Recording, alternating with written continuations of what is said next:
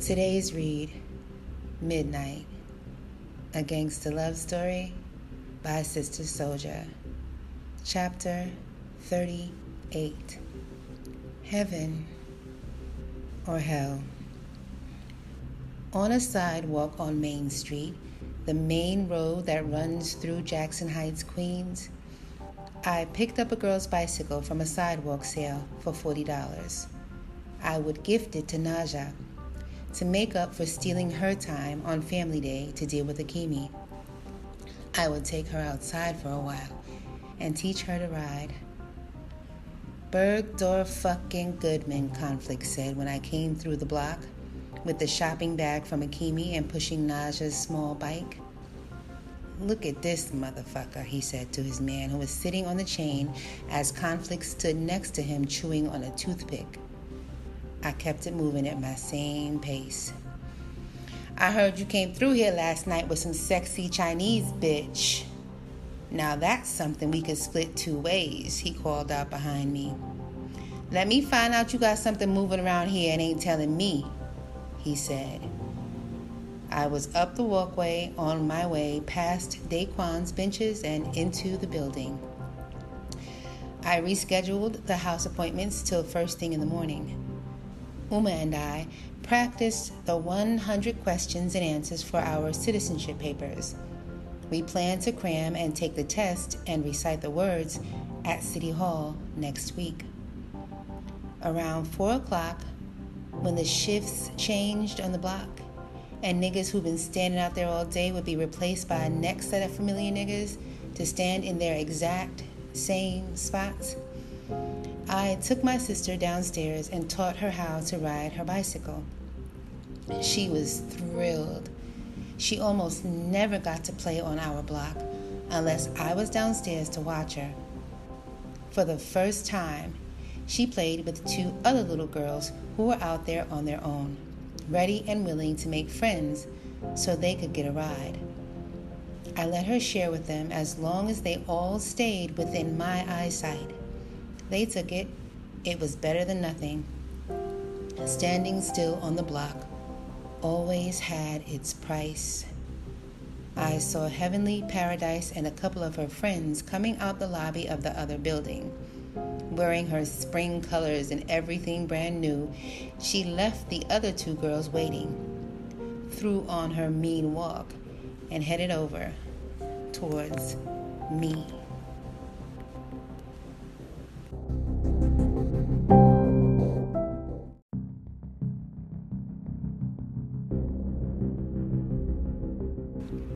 I feel like I haven't seen you in months, she said. Where you been? Working, I answered her with one word. You got something for me? She asked. Nothing, I replied. Matter of fact, I did see you the other night, right? She asked. I don't know, I told her. Well, I know, she said coyly. You know where I stay, right over there in apartment 8F. You should come see me, she said, shifting her stance to give me a closer look, while I was looking at Conflict, pulling up, double parking, and looking at us. You better go, I told her. Oh, I got him. Don't even worry about that. But come through with my gold chain. He bought it for me, and he's been asking about it. If I get a chance to see you, I'll tell him I lost it, and you can keep it. He'll buy me another one. If I don't see you, she said, waving to Naja as she tried to balance herself on her new bike.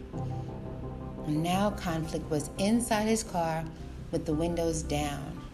He was cursing and leaning on his car horn. I knew it didn't matter what she said. The worst damage was already done. After we took the bike upstairs, Naja and I washed up. We all 3 prayed and enjoyed Uma's meal. Afterwards, I took them both to the Open Mind bookstore with me. I was feeling uncomfortable leaving them in the building alone, even in our triple-locked apartment. I had some business to take care of with Marty, and in the meantime, they could both find something to read and enjoy. As Uma flipped through various magazine pages, I asked Marty what he knew about real estate. "That's a big question. What do you want to know?" he asked. "Which newspapers or magazines might advertise houses for sale in a decent neighborhood for a reasonable price?" I said. Marty laughed. "Planning on moving?" he asked. "Maybe," I answered. "Brooklyn has everything, and I'm not saying that just to keep you close, although I can't afford to lose my best chess rival," he said, smiling. He walked off and returned with a real estate newspaper. "You might want to take a look at this," he said. "You just have to decide what your family is really prepared to do. You must want a mortgage with a good interest rate," he asked. "What if we didn't? What if we just wanted to buy the house directly?" I asked. "Nobody does it. Why use up all of your money buying a house on your own when you can spend other people's money instead, and then invest your private money into something smart and make your money make more money?" he asked. "A mortgage is a 30-year thing, isn't it?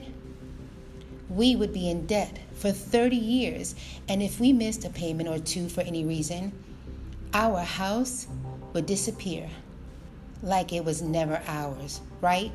I asked. "Right you are. It's the American way." He was laughing, but I needed him to take me seriously. "There are other options," he said. "You could rent to own. You could find an owner who is willing to sell you his house, but the owner rents it to you instead and applies a certain percentage of your rent payment to the overall purchase price of his house. This way, at least your rent is going towards you owning the house one day. Then you can keep your private money freed up to do something that makes your money make more money," he said. He made it sound like it was easy business. I stood and thought about his words. I always thought that he had to be involved in some other kind of business because over the years, I rarely saw him receiving any customers, yet he was always here, always smiling, like money wasn't the point. I never understood how he could keep his store door open without multiple daily transactions and sales. I owed him a game, so we sat down and played chess. "You are a masterful player, my friend," Marty said after his defeat on his own chessboard. I thanked him for the compliment. "No, it is not your chess playing I'm complimenting. It's your strategy in life," he said, smiling. "What?" I asked, not following his logic. "Well, I won 3 games, and you won 3 games," he pointed out. "I won the last 3 games in the last 3 weeks," I corrected him. "Yes, and today you brought your queen along with you to my palace. You knew that no man could concentrate with a beauty like her in the midst. And what a lovely scent she has brought into my store. You created a diversion, captured my queen, and assassinated me all at once," he smiled, glancing at Uma. "She is my mother, Marty," I said solemnly. "I know. You've won, so don't show off," he said, resting his hand on my shoulder. I paid for Naja's 2 books. "Don't forget my order," I reminded Marty. "Put a rush on it," I pressed. "If there's a book in the universe that I can't find," he said, "then I'm not Marty Bookbinder." We recited the last part together.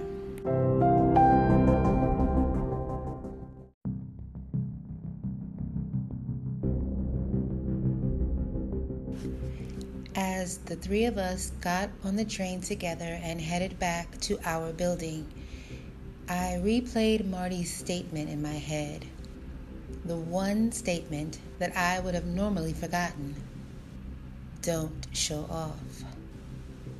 It was crazy to me how I make it my business to mind my business, to lay low, to keep my mouth closed, to play my cards straight. But somehow people, all kinds of people, still think I'm showing off and shining. How could I dim my light? How does a youth keep from shining when it's a natural thing? And why isn't it enough that I don't mess with nobody else's women, money, or things? Still, men wanted to have their things and my things too. Wars are made like this. Late that night, I put on my black khakis, my black boots, my black tee, my black gloves, and my black hoodie. From the rooftop, I watched my block. I needed to know how this cat was moving this week and where his most recent weak spots were located. All kinds came and went. Cops, strippers coming home from squeeze, jugglers, scramblers, dealers, regular night shift workers. When Conflict's black Camry Benz pulled up and parked, I could see a male approach his car and lean in to talk with him. But I couldn't tell who it was, so I headed down. I knew he would sit in his car and run his mouth because he was the type who could never say something just once and never consider just shutting the fuck up anyway. On the ground level, I exited the building, shot straight across to Heavenly's building, opened the elevator door, and pressed every button so the elevator would stop on every floor. When Conflict came up the stairs from the ground floor, he was cursing. Wait till I catch the little motherfucker who busted the light. When he came around the wall, separating the second floor from the third, I plunged my kunai down into the top of his head. He never saw the tiny and extremely sharp long blade. The ice pick-like weapon pushed through his scalp like it was pound cake and into his brain, or the space where his brain was supposed to be at. I twisted it one good time. He dropped down onto the stairs, spilling his Chinese fried rice and rib tips, and dropping his 9mm. These were the things he was holding before death made his muscles relax. He must have been suspicious about the fact that someone had busted all 8 light bulbs on all 8 flights of stairs leading to his heaven. That must have been why he had his gun drawn. I flicked the small key light I carried on my keychain and checked his face. If only he could see how uncool he looked. He would have been disappointed in himself. There was no blood unless it had soaked up into his hair. Next, I saw just a tiny droplet of blood falling down onto his forehead, only the amount that could fit through the small hole in his head, which was still jammed with the kunai. I pulled my kunai out. I stepped around his body and disappeared. The whole caper had been executed without my hands or my gloves ever touching his body. He had so many enemies anyway. I'd let the authorities kill themselves trying to figure it out, if they even wanted to bother.